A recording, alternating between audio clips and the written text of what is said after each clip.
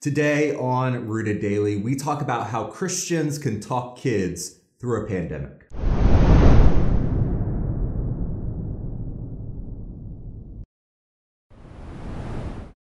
Welcome to Rooted Daily, the podcast where in 10 minutes or less each day we root you in the Bible so you can grow with God, you can weather the storms of life, and you can bear fruit. Now, I'm Brandon Levy, and these are not easy times for anyone. We're all tempted by anxiety. We're all on edge by the uncertainty of all of this. And that's frustrating, and it's confusing, and it's even scary for adults, but it can be on a whole other level for kids. I don't have kids. I'm certainly not here to offer my own parenting advice, but just scrolling through social media, I see parents who are trying to explain all of this, and that can't be easy. Their kids are asking when they'll be able to go back to school and what's it going to look like when they go and why can't they go and see their grandparents. And those aren't simple questions to answer. We want to protect everyone, not just kids, from the harsh realities that we're facing, but we also want to be honest and upfront.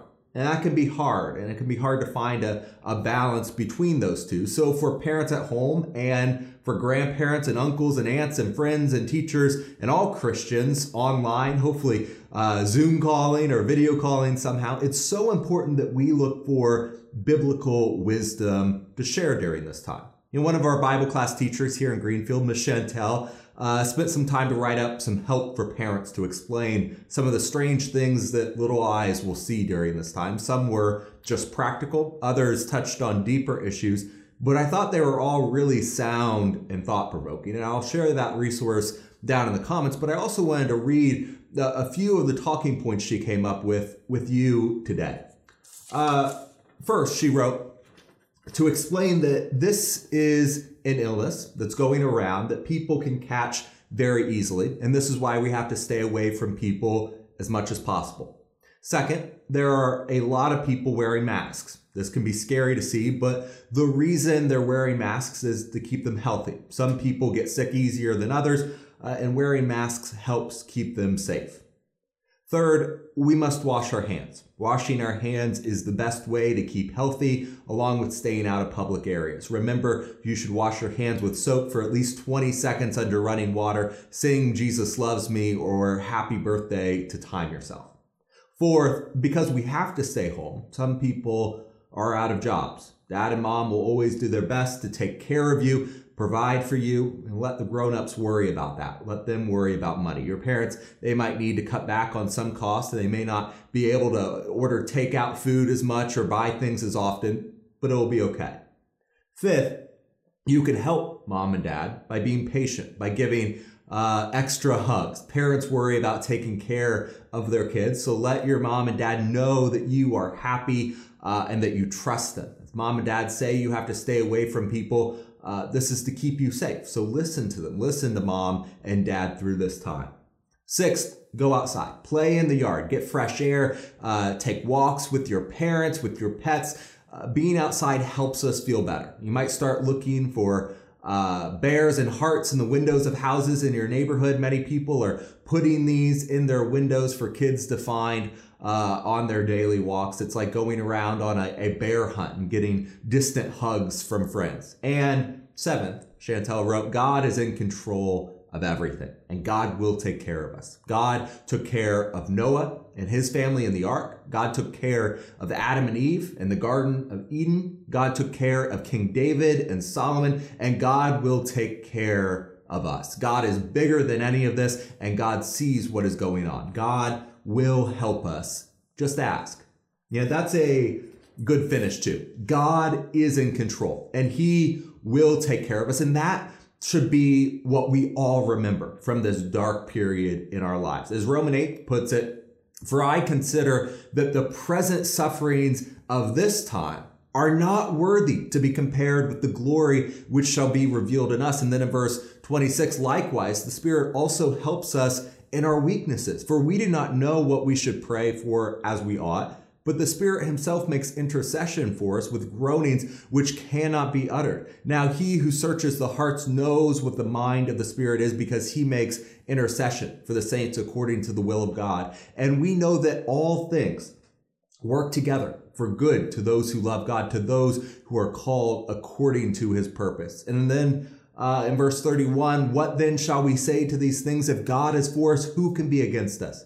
He who did not spare his own son, but delivered him up for us all, how shall he not with him also freely give us all things? Who shall bring a charge against God's elect? It is God who justifies. Who is he who condemns? It is Christ who died and furthermore is also risen, who is even at the right hand of God, who also makes intercession for us. Who shall separate us from the love of Christ? Shall tribulation or distress or persecution or famine or nakedness or peril or sword? As it is written, for your sake we are killed all day long. We are accounted as sheep for the slaughter. Yet in all these things we are more than conquerors through him who loved us. For I am persuaded that neither death nor life, nor angels, nor principalities, nor powers, nor things present, nor things to come, nor height, nor depth, nor any other created thing shall be able to separate us from the love of God, which is in Christ Jesus,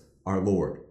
I skipped around because I promised this is supposed to be less than 10 minutes, but I challenge you to open up Romans chapter 8 today and read that whole incredible chapter and see the faithfulness of God. He is in control, even right now. And if we dwell on that truth, we can come out of the storm as more than conquerors, as Paul puts it. We need to talk about the practical side of things. We need to make sure we stay 2 sidewalk squares away from the other kids when we play outside. We need to sing Jesus Loves Me when you wash your hands. The new realities of working from home and e-learning and not being able to see our friends at church. But one day, and I pray that day comes soon, these extraordinary measures we're taking will pass. And it will be the deeper lessons that kids and all the rest of us too are going to remember. We'll remember the extra time we spent with our family. We'll remember how much we missed all of our loved ones and our neighbors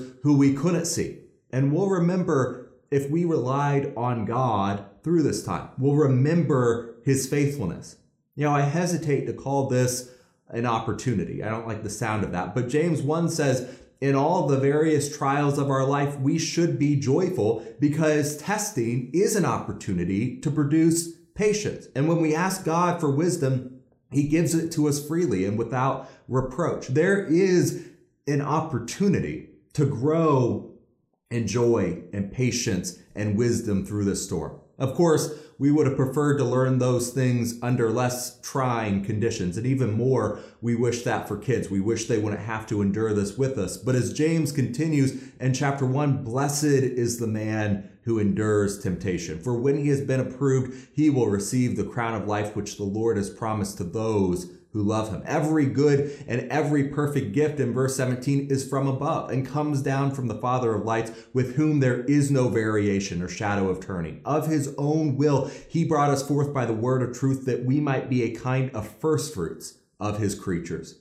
We can get through this with a crown of life. And we can show kids that when we rely on God's word, we are counted as one of his children. So talk to your child, share your fears, but always in a way they can understand. Let them talk, share what they're feeling with you. But most of all, remember that saying the right words is only a part of this. As Chantel wrote, how we act and how we react to news and information shows our children how they should act and react. A calm parent who takes things in stride and trusts God to get us through the results, and a calm child who isn't afraid of his or her future.